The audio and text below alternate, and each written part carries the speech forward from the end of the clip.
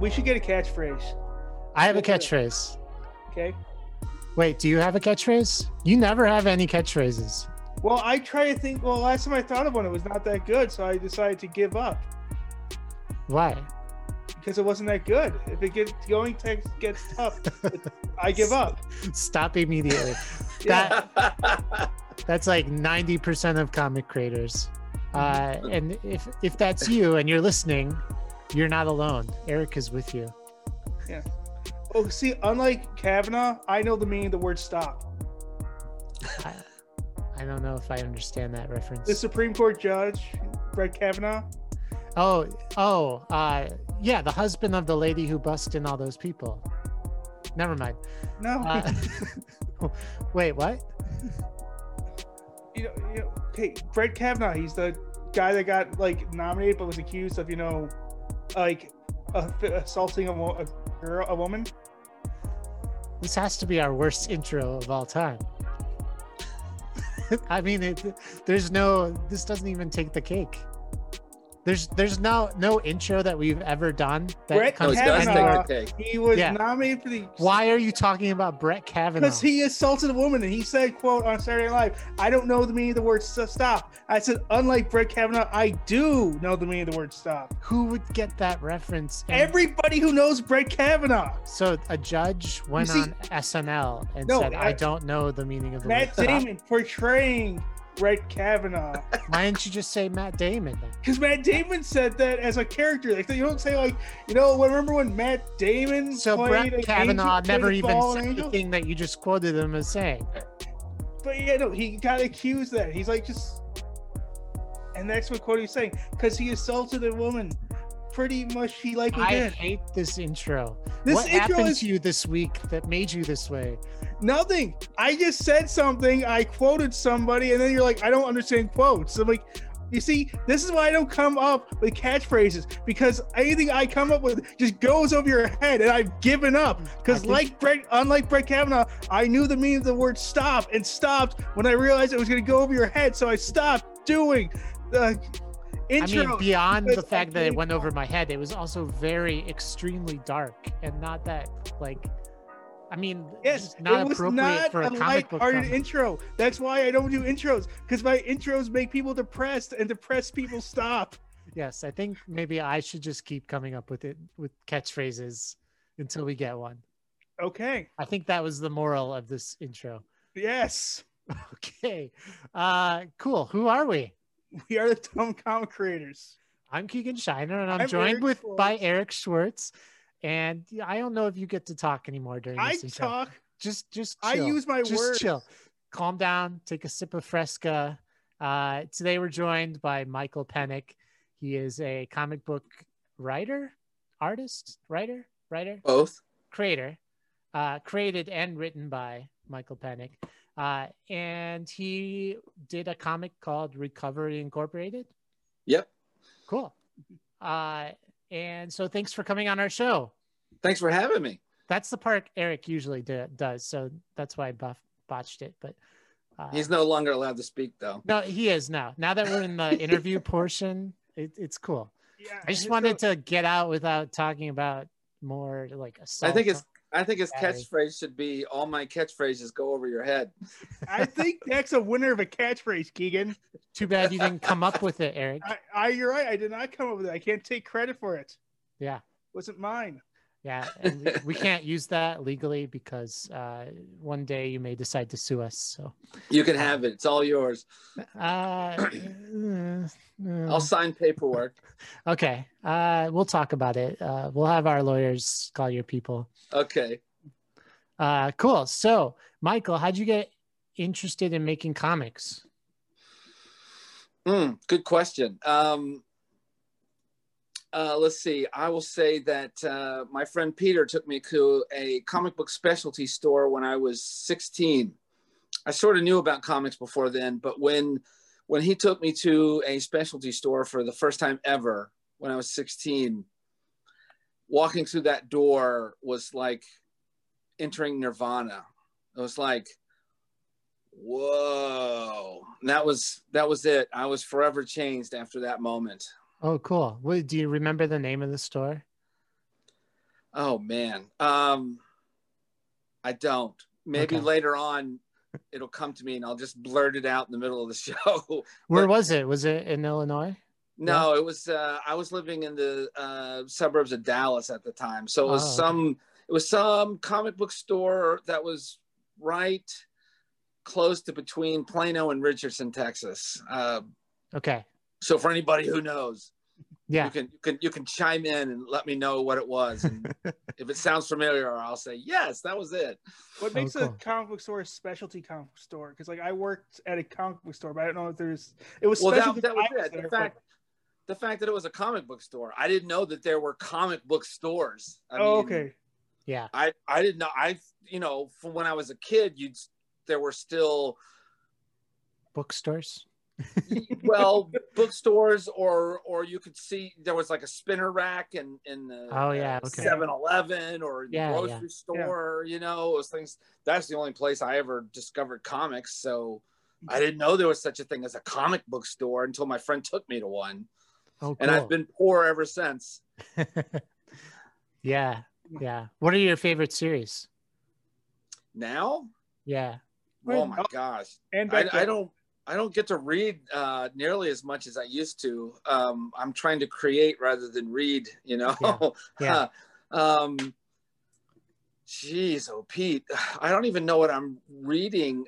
Actually, a friend of mine, Tim Larson, has got he's about to launch a Kickstarter for the issue 3 of his series Mayfield 8. Okay. The first 2 issues of that I love. I loving it to death. So I'll plug that for Tim. I'm loving the heck out of that. That's really good. Okay. What else? I don't know. You know what? I started a few years back. I started reading Blade of the Immortal, and I got like, I don't know, maybe 15 volumes in, and I realized, okay, this thing's going on forever. I'm going to stop and wait until it's done. So I waited, and I have like 31 volumes or something. So Oh, wow. at some point I have to get back. I'm going to start all over again and read that whole thing from the beginning. Oh, cool. I've So not heard of that. Eric, have you heard of that one? I am not. It's I'm looking at it right now though. Some manga. It looks like there's a film made off of it too, though, as well. Oh, have they made a film of it? I've got Yeah. I've got them all right over here. Let's see, where's the very first? Yeah. This is great audio. I'm loving it. So like, there's the very first Oh, volume. cool. Cool. I think that's the very first I volume. mean, the artwork looks awesome. Yeah, that's the first or the second volume. I don't know. I'm a terrible comic book collector because I'll put 2 volumes in one bag. Oh, wow. I Oh, was worse when I first collected comics. I just put them. I put the entire like 8 runs in like one. So like, I'm I'll like, do this that. is a story arc. This is good. I do that too. I mean, yeah. I don't know. Okay, so I have a hard-hitting question for you. Yeah. You have much beard power. How long has that beard been growing for? Well, I do trim it. I mean, it looks like well groomed. I know you didn't come up here and all of a sudden it's like, oh, there's Alan Moore again. But no, you look like a well groomed man. But your beard seems you have very much strong beard power, stronger than both Keegan and I combined. No, I can see yours. You have strong beard power. You have stronger beard power than I do, actually. I disagree. I only have a goatee because I used to be able to grow a strong beard, but as I've gotten older, the side of my face has given up. It's decided to get out of the game. So my goatee is the best I can manage anymore. yeah, my face doesn't play beard games. it never entered the arena, really. So Keegan, Yeah, you're kind of lucky. You don't have to worry about shaving that much, because believe me, that's a pain in the butt. No, I don't. I just got one of those electric razors, and I just run that every other day. Sometimes. See, that's kind of nice.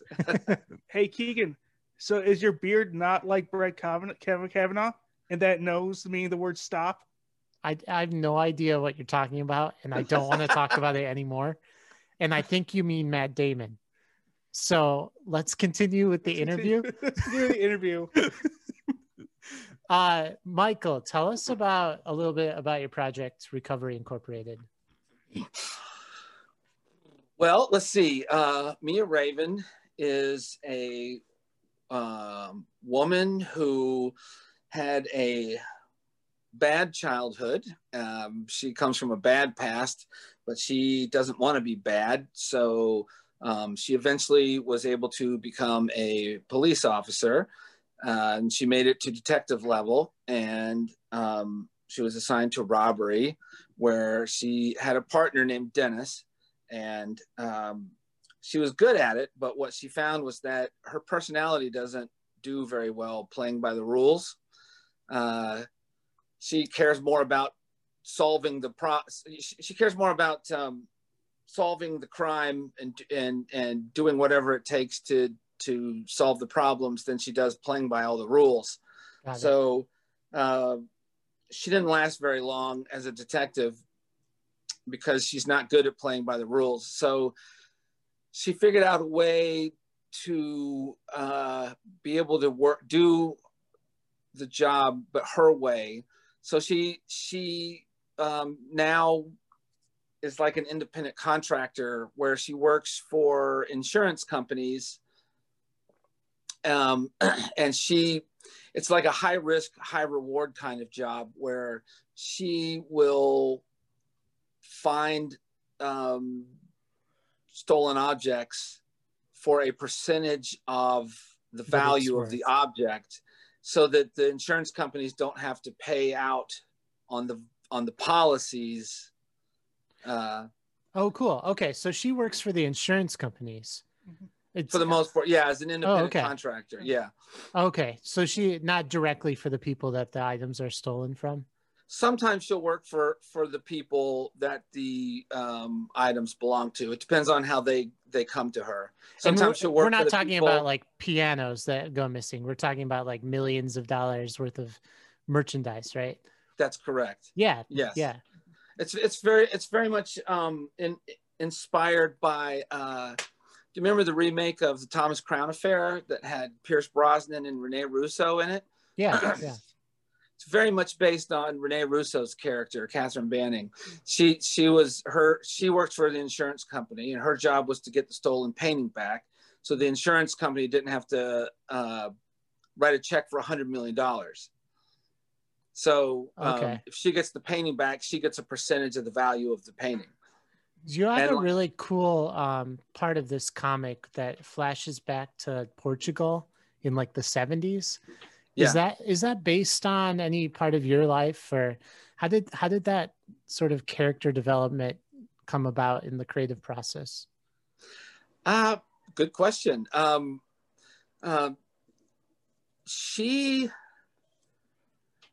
That's good. You know, when Dean and I, you know, when I was asked to create something for this British magazine, there was a magazine in Britain that they started up called Strip Magazine UK.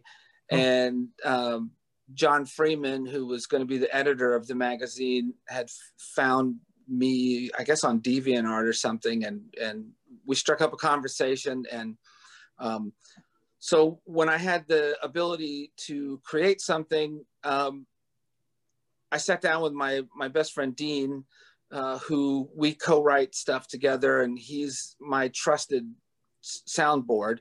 So we sat down, and I kind of told him that the other big influence on my character is Luc Besson's Le Film Nikita, which came out like in 91. Yeah. I really loved how convincingly tough she was, but I also loved what a sort of, she comes from a really bad past, and you know, she's trying to remake herself. I love the complexity of her character. Yeah. So I'd had in my mind for years and years and years that I wanted to do something kind of like that, you know. So I sat down with Dean and I said, these are these two strong female protagonist type characters that I've had mulling around in my head for years. I want to do something with that. So we just started mulling it over, and I think I knew that I wanted her to be European. I wanted her to, when in her teenage years, she spends a lot of time running around with a bad gang in Europe, getting into trouble. And I wanted her to be able to come back to the United States with a clean record so that she could get a job as a police officer and with no record. And I knew that if she was in the United States and she's gotten in trouble, that she'd would be done. be a slim possibility. Yeah. So that kind of made her had to be sort of international.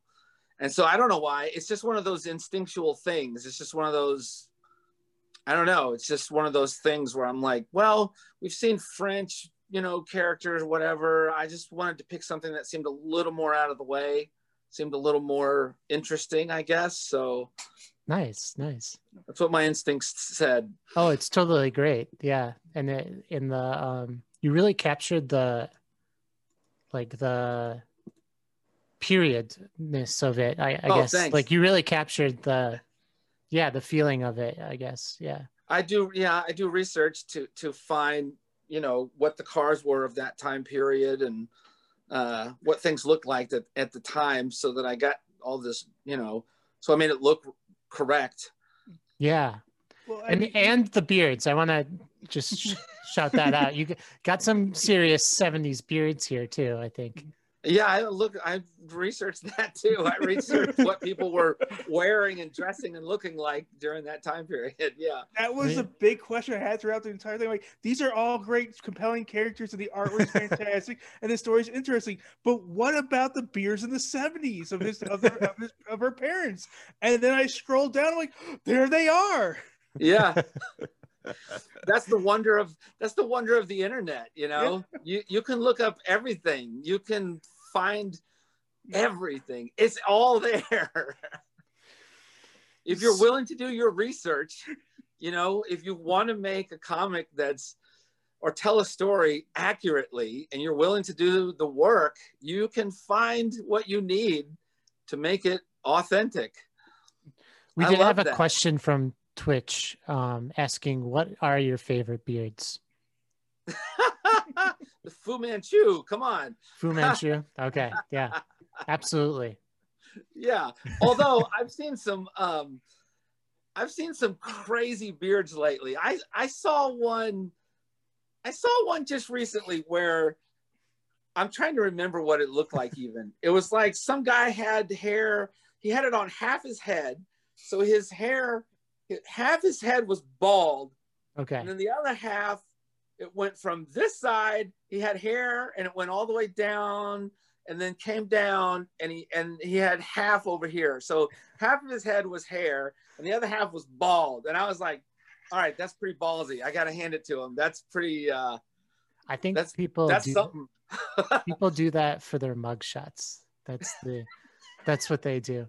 They, because they make you turn. So when you turn, it's clean. Yeah, right. When you face forward, it's weird, you know? But even if you turn sideways, if you're seeing the side that doesn't have anything, you can still see the beard over on the other half.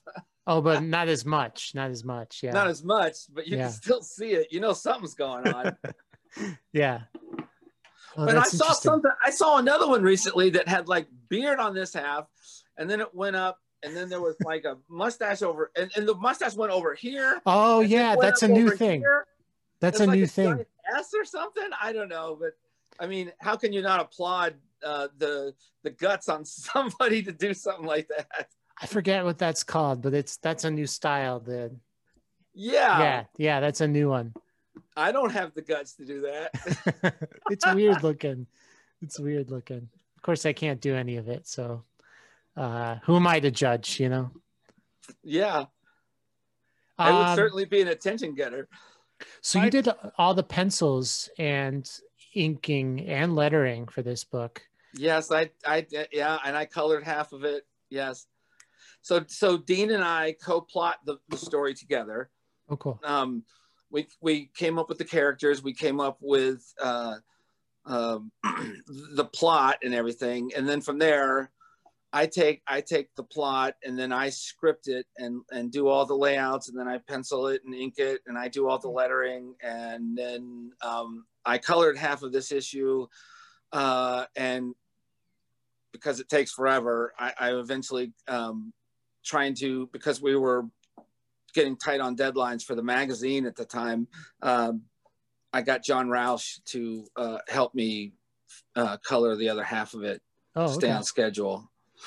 So this went into that British magazine you were talking about. Yeah, I did all.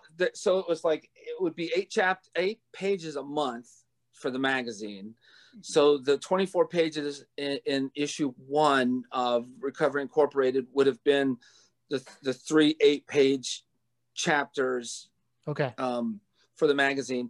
The first 2 chapters were in the first 2 issues of the magazine, but they were having, the financier of the magazine was a guy from Eastern Europe, and they were having big problems. Well, at the time they said they were having big problems getting the money from Eastern Europe to the UK. And so so I didn't get paid for anything. So I pulled the 3rd chapter from being in the 3rd issue of the magazine, because I was like, well, if I'm not going to get paid, then I'm not going to let the strip run. And then everyone else was having problems. And then shortly thereafter, the whole thing folded, the magazine folded and everything. And I've since heard that the guy who was trying to do this whole thing, his name is Evo, and I'll just leave it at that. But he's tried to do this in a different country, and they've all had the same issues. Same thing. Not getting any money. So I don't know what the heck the deal is, but he just likes starting magazines, I guess. And then not paying anyone, and the magazine fails. And then it just fails again. Wow. Yeah, so I don't know what's going on. I don't know if he's some kind of con artist, or I don't know what the deal is. So he just likes content, and I mean, is he making money on the magazines, I guess? Yeah. I don't know. I don't know. I don't think so. I mean, it's only if it's only running for a few issues, and then I don't see how he is. Yeah. I don't understand. He has a magazine in the country where he's from that I think has done quite well. Yeah. I don't know. I don't know if he's just honestly doesn't understand the international requirements or needs of having a successful magazine. And he's honestly trying and just failing, or if there's some other shenanigans going on. I don't know. Yeah, just sucks either way. Yeah, because it puts everybody else through a lot of grief and heartache. You know, John Freeman, the English gentleman who was hired to edit the magazine and everything, he was a very famous and well-known and well-liked editor at Marvel UK. Oh, cool. And he has his own website still called Down the Tubes in the UK. And he's the nicest guy in the world. And I'm sure it was just a massive heartache and pain for him. You know, I feel for him more than anybody. Interesting. But we've stayed in touch and have remained friends. And I just still to this day, I feel so sorry for what he went through with all that. So do you draw other comics too? Well, I have other comics that I've developed over the years. I have quite a few that I have tons of ideas I come up with, and most of them are like, whatever. And I put them in a folder that's, you know, the whatever folder. And then I have a few that are really golden ideas. They're really good, and they won't leave me alone. And I know that they've got a real hook and there's something special. Those I've worked on, and I've worked on for years. So I have about 8 or 9 of those that I've written on a ton and developed, and several of them that I've got about a whole first issue done on. Oh, wow.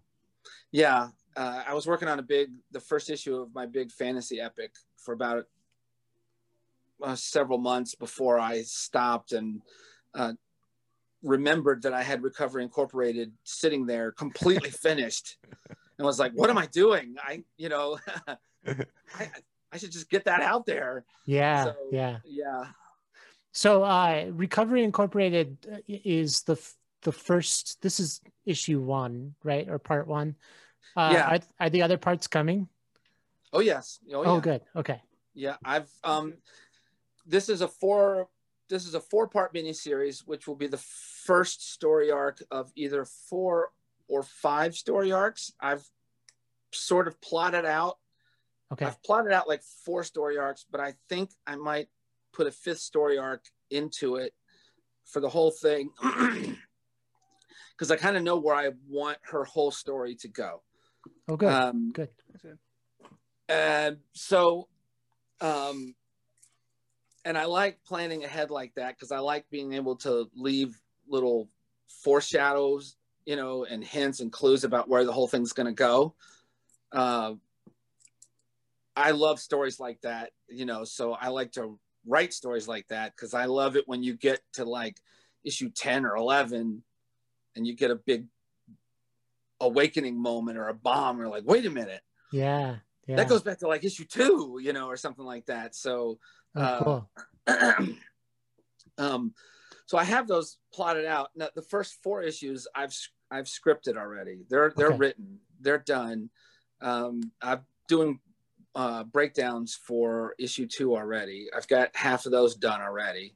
The good part about the issues 2, 3, and 4 is that I'm no longer confined to the 8 pages a month format, so I can kind of let the storytelling breathe. So yeah. I think issues 2, 3, and 4 will be probably more than 24 pages an issue, because when I script it, I'm really kind of free form in my script. I write. Yeah, this is a good question. I don't write like in a comic book, panel by panel comic book. Like, yeah, no, I don't. I have the luxury of not doing that since I'm the artist. Yeah. I just write in a screenplay format. Okay, that makes sense to me. That makes sense. I took a couple of years of screenwriting in college, and then I took a writing for comics class that was taught by Denny O'Neil.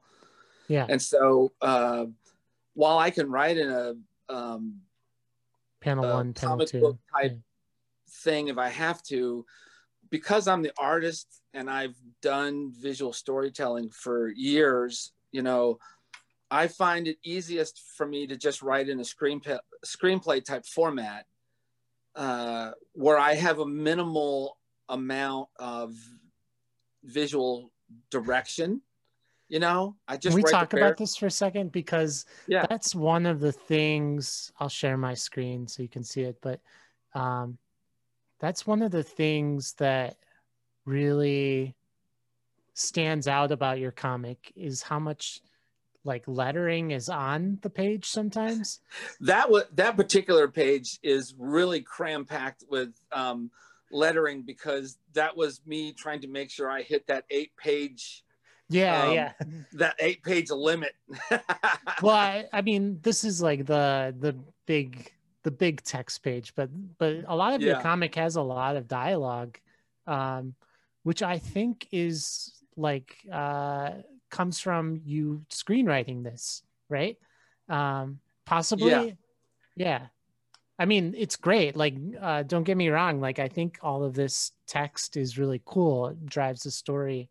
Well, the art also kind of drives the story. And they work really, it makes sense now that you do all of this yourself. Because I think working on a team trying to get this much text with art in, like, there's a lot of panels per page. There's a lot of text per page. But for some reason, it didn't take me out of it. Like, if other people did that, I think I would like be ups. Eric, what do you think about that? But like, I think I've seen it where like other people have done that much wording and like it's not working. Do you know what I mean? Or I say no. Well, I also thought like because it was clear you did your own inking, I thought the inking actually added to the story. Keegan, do you mind sharing again really quickly? Sure. If you go down to the part where I was referring to as a part where you clearly layered the letters, the part where she's taking the very fast jets. If you scroll down a fair amount. Oh, the jets, yeah. Yeah, the jet scene. If you look at the inking of that, it is fantastic. Like you mean the drawing? The lettering. The lettering. Okay, you keep seeing. Scroll down more. Okay. Like here. Yeah, right there. If you look at the lettering, you clearly layered the letters so that it's actually adding to the story. Like because it's like you clearly see the lettering, like good vibrations, like vibrating is the point. So yeah, I think that adds a lot to it. So that's why I don't think like I didn't mind it so much, is because oftentimes when artists put the wording in such a place, they're like, I didn't want to draw this part, that's why I put the wording here. That was not in this case. It was like I had the wordings here because I need to fit it in my 8-page minimal thing, and it didn't take away from the story. I thought it added to it.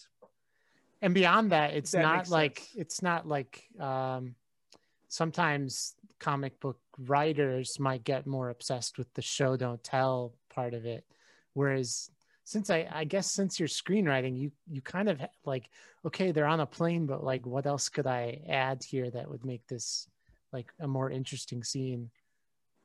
Yeah, it's just really cool. It's like really a well thought out way of storytelling. Thanks. Yeah, I'm trying very hard to like, I definitely, I love movies, and I love very cinematic type storytelling. And I like to try and bring that to my comic books. But at the same time, I don't want to just try to do a movie. You have to remember that it's a comic book. Yeah. And so you have to use the tools that you have as a comic book, you know, to try and maximize what a comic book is. So I try to find the best ways I can to make it sing as a comic book, but also make it feel cinematic at the same time. So to me, and that's the best thing about being lucky enough to be able to do it all myself, is that I feel like I can try and use all of those tools together to try to make the most immersive experience possible. One of my biggest influences is Barry Windsor Smith, who was another guy that did it all himself. He wrote his own, you know, he would write and pencil and ink his own stories. He would even color his own stories. And even though he would have another letterer, it was very implicit about where all his word balloons would go and stuff. And he was very, very effective, or still is. I say was. He's still around. He's got a new book coming out this year, actually. Oh, cool. He's so good at using word balloons to lead the reader's eye through the page and through the panel, because Barry was so intelligent. He was so smart at realizing that, you know, as an artist, we're so intent and so focused on thinking that it's our art that's leading you through the page. But I mean, I hate to break it to you, but the word balloon is what leads you through the page, man. Yeah. Because that's your eyes looking for the next balloon to read. Right. You know? So like your word balloon placement is so vitally important for, you know, where your eye is going. So, you know, they don't always just need to be like at the top of the, you know, the panel and everything. If you have something that someone says, and then there's a piece of action that happens, and then you want something they say to happen after the action happens, well, then how you put those balloons in there, you need to have the balloon, then the action, and then another balloon, because you're going to read it that way. You're going to read it from top right to bottom left. And those are so important to how the story reads and flows through a panel. Yeah. You know, and I feel like for me as a storyteller, you got to use all of those things together to tell the best possible story, you know? Totally. So like I write in screenplay mode, right? And then when I start doing my page layouts, I letter the page when I do my layouts. Oh, okay. Because I use that as an opportunity to do my final pass at the script. I'm totally laughing because this is the opposite of like, so we're more like on the writer's side of comic books. Like I did screenwriting, and we can't draw, but I've recently figured out that my comic book scripts get better when I draw it out but now you're saying like you letter out too. Do you letter out when you're also doing like rough sketches of the characters? No. Okay. When I'm just doing that, I'm just thinking about what the character looks like and feels like, what their attitude is. Oh, no. I mean on the page, do you have like rough, stick figures or something? When I'm doing the layouts for the page, it's kind of funny. Like if it's a pretty simple shot, the setup, my layouts will be, they're pretty rough, but they're fairly recognizable, or they're more than a stick figure. But if it's a really complex shot, they're pretty ugly. They're pretty gross, because I know getting all the perspective right and everything it's going to take work. So I do just enough that I can interpret what the scribbling is on the page. So I come back, I'm like, okay, I'll get that later, Yeah. It depends on how I feel that day. If I'm feeling really good, like if my brain and my hand are working well together that day, I might noodle in more detail and like really get into it a little bit. But some days that's better than others. Some days my hand and my brain are just really not getting along, and then I'll just whatever, I'll keep it really simple. It all depends on the day. Where did you learn how to draw? It's just something I started doing when I was a little kid. I don't really remember a time that I wasn't doing it. So I was always doing it. I was always interested in it. Because it's funny because for me, the drawing and the storytelling always went together. Like I always kind of wanted to tell stories, or drawing something to me was a way of helping me play back and remember, a cool movie or show or something. So it was always a way to me to tap back into a story that I loved. Yeah. So Star Wars came out when I was 7, and my dad took me to see it on opening day. And that really changed my whole world. I was just like, just from that opening crawl, you're just so instantly, convincingly in that world, right? I just wanted to be in that world like forever, Yeah. So that really just made everything for me. It wanted to be about storytelling. I just want to be in worlds like that. So I just was always drawing just to kind of take me away to some imaginary place or whatever. Okay. So eventually in high school, I got into this commercial art program. I happened to go to a really nice, big high school. My high school was the 4th largest high school in the country. Oh, yeah.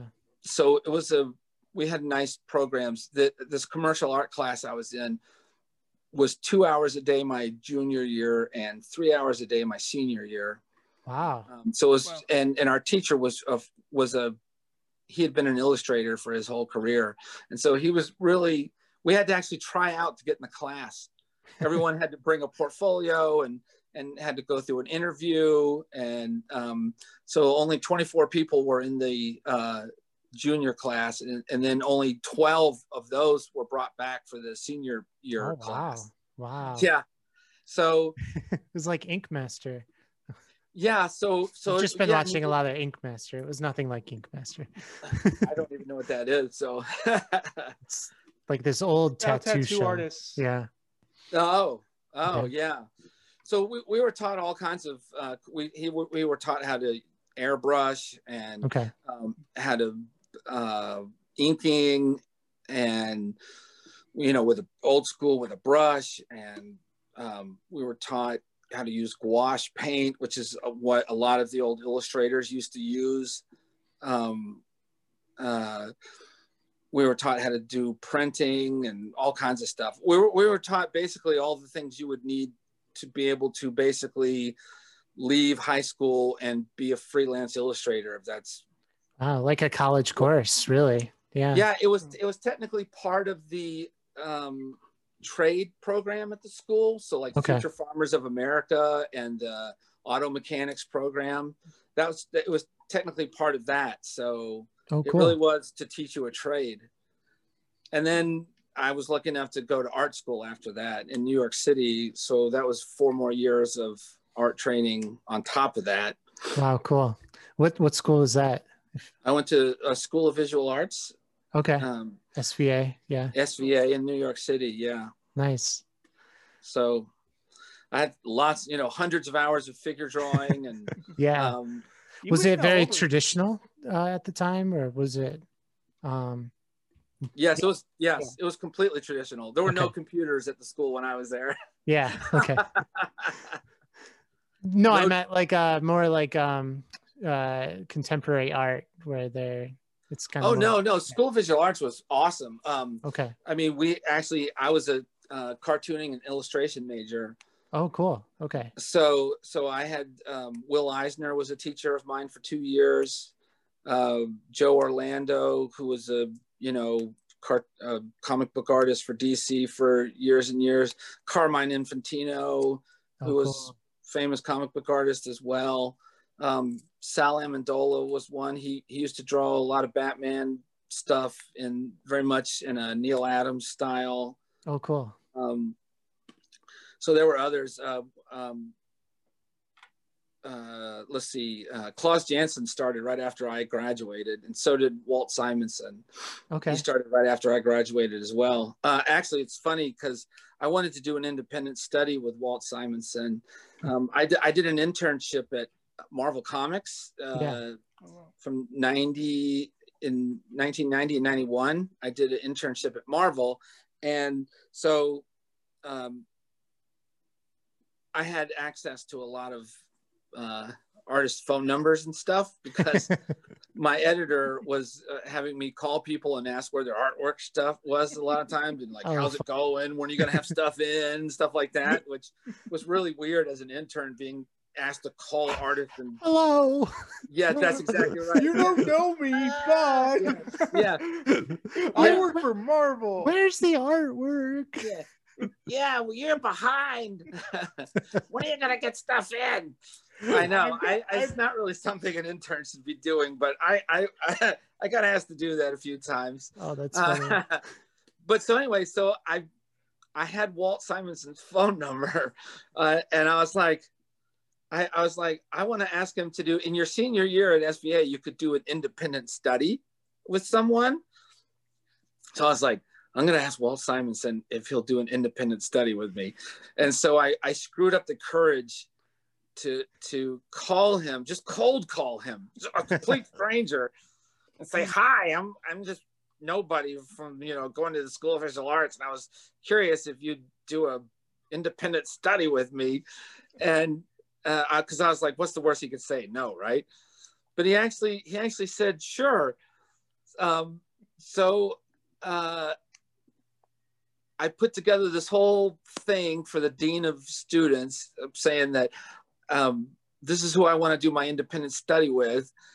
And he said, yes, whatever. So I submitted it. And then the dean said, oh, I'm sorry, you can't do that. It has to be with a teacher at the school. Oh. I was like, what? You didn't say that. Oh, man. So then I had to call Walt back and say, they won't let me. And Walt said, oh, that's too bad. Why don't you come on out anyway? So I got to go to Walt's house a few times and hang out with him and show him my artwork, and he gave me tips and pointers. And oh, cool. Yeah, so I mean, just proof that, I mean, Walt already had a reputation as being, you know, one of the nicest guys in comics, but it's just another story to prove that he is indeed one of the nicest guys in comics. Wow, and that's then great. the very next year, he started teaching at the school. So I don't know if my little thing had anything to do with that or not, but there you go. I'm sure at that point the dean's like, oh, he's willing to help out. I'm just a D word. So I don't know. I mean, I like to think it had something to do with it, but maybe it didn't. I really don't know. Huh. Not me. So, Michael, do you have a Instagram or Facebook that people could find you on? Yeah. My public page on Facebook is Facebook at pennicart.public. Okay. Pennicart dot mm-hmm. public. It's all Pennicart. Everything's Pennicart. My Instagram is Pennicart. And my Twitter is Pennicart. Great. Cool. I try to make it as simple as possible. And can people find your comic somewhere? I mean, people should be reading Recovery Incorporated. It's awesome. Well, right now it's just on Kickstarter. Okay. Oh, good. Okay. And that goes through the 11th of February? February, yeah. Okay.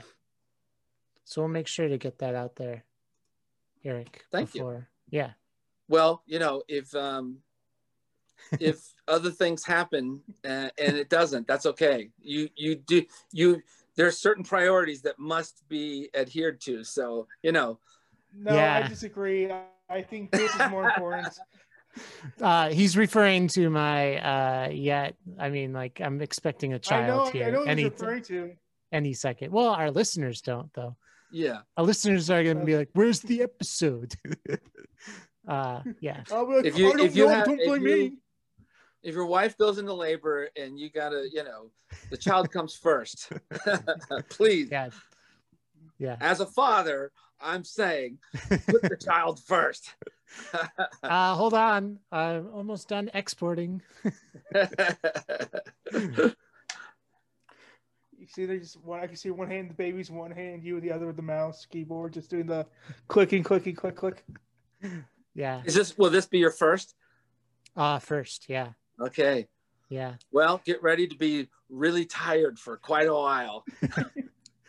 Yeah. I'm there. I'm probably not even there, but like I'm already, you know, it's like hearing Pop Goes the Weasel over and over with no pop right now. Oh yeah. Yeah. Just wait. It gets better. Yeah. You're going to be a zombie for about 6 months or so. Oh no. And then when they get old enough to start hearing whatever it is, you won't even know what it is. Like for us, it was Baby Shark. Baby Shark, do, Baby Shark, do. I wanted to kill myself so many times. You don't even know. But it'll be whatever the new thing is. You know, I don't know what it'll be, but it'll be something. And you'll just be like, ah! My niece, who's a year and a half old, listens to 2 different songs. Yeah. One is Baby Shark. Yeah. The other is Puppy for Hanukkah. I don't know that which one, is written. It was written by one of the guys from Hamilton. Sing it, Eric. Sing it. No, yeah. I want a Puppy for Hanukkah. It's a rap song. I don't know. It's a rap song? Oh, funny. It's a rap song. Okay. That's okay. If you don't sing it. Yeah. I thought you might know it. Dave, I want you to sing it. Puppy for Hanukkah. Don't play it. It's okay, Eric. That's the song. Okay. Oh, you didn't give us enough of it. Copyright issues. I wanted to get. Oh, that's right. Copyright. Yeah. I wanted to get into my head so I can go sing it to my daughter. just Google or YouTube or look at YouTube. Puppy for Hanukkah. Okay. Yeah. No, my niece is just obsessed with that. So yeah. like and so she doesn't talk too well just yet. But as soon as she can talk, I'm sure her first words are going to be Alexa, puppy for Hanukkah. Alexa, yeah.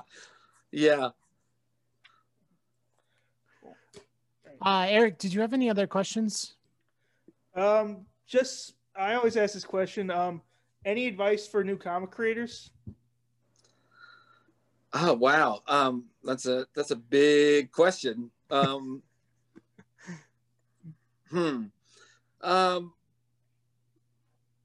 New comic creators. I would say Scott McCloud's drawing for comics. I think comics? That's his. Huh? Making comic, creating comic? No. Drawing for comics? Okay. I think that was it. It's Scott McCloud. It was his first big book on draw. I think it's I don't know. I got it somewhere. Understanding comics. Yeah, that's it. Okay. I think that's it. Scott McCloud's Understanding Comics. Or Making Comics. Yeah. Yeah. There's two. Making Comics. Yeah. No. Understanding. Yeah, Understanding Comics. That was his first one. Yeah. Yeah. Okay. Scott McCloud's Understanding Comics. Will Eisner's sequential storytelling, and How to Draw Comics the Marvel Way. Those are 3 essential books for learning how to tell stories in the comic book medium. They're all 3 are very different, and they're all essential reading for learning the mechanics of visual storytelling. Sorry about that. That's my stupid phone. Put your phone away, new comic creators. That's another. Those are all essential reading for learning the mechanics of panel to panel storytelling, of what it means going from one panel to the next, how the time displacement and storytelling and pacing for words and how to use words and for drawing. All those things are covered, especially like in the How to Draw Comics the Marvel Way. Even if you're not a Marvel type person, it covers so many fundamentals about drawing and about perspective. It covers all the fundamentals that you need to know for drawing. So that would be my biggest advice. Cool. Yeah, that's good advice. Those are 3 great books for sure. Although I haven't read Will Eisner's book in a while. I might have done that in high school. But we just talked about How to Draw the Marvel. Oh, did you? Yeah, in December. We did this December drawdown where we all tried to. It was me and Eric's niece and our friend Andy Buwandy, who is a comic book artist. All doing like a little competitive competition on drawing comics. Oh, very fun. And so each week we used a different like source material, and one of them was how to draw comics the Marvel way, right, Eric? Yes, it was. Excellent. That was the first week's one. This is a different niece, not the 1.5-year-old. This is she's, I believe, almost 16 now. By now. Oh, okay. So, I can't say the one listening to I Want a Puppy for Hanukkah. She might be.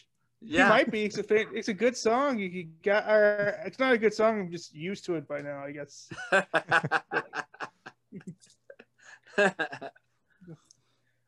Well, cool. Michael, thank you so much for coming on this podcast. Thanks for having me. We're not worthy. I feel like we should be like, we're not worthy.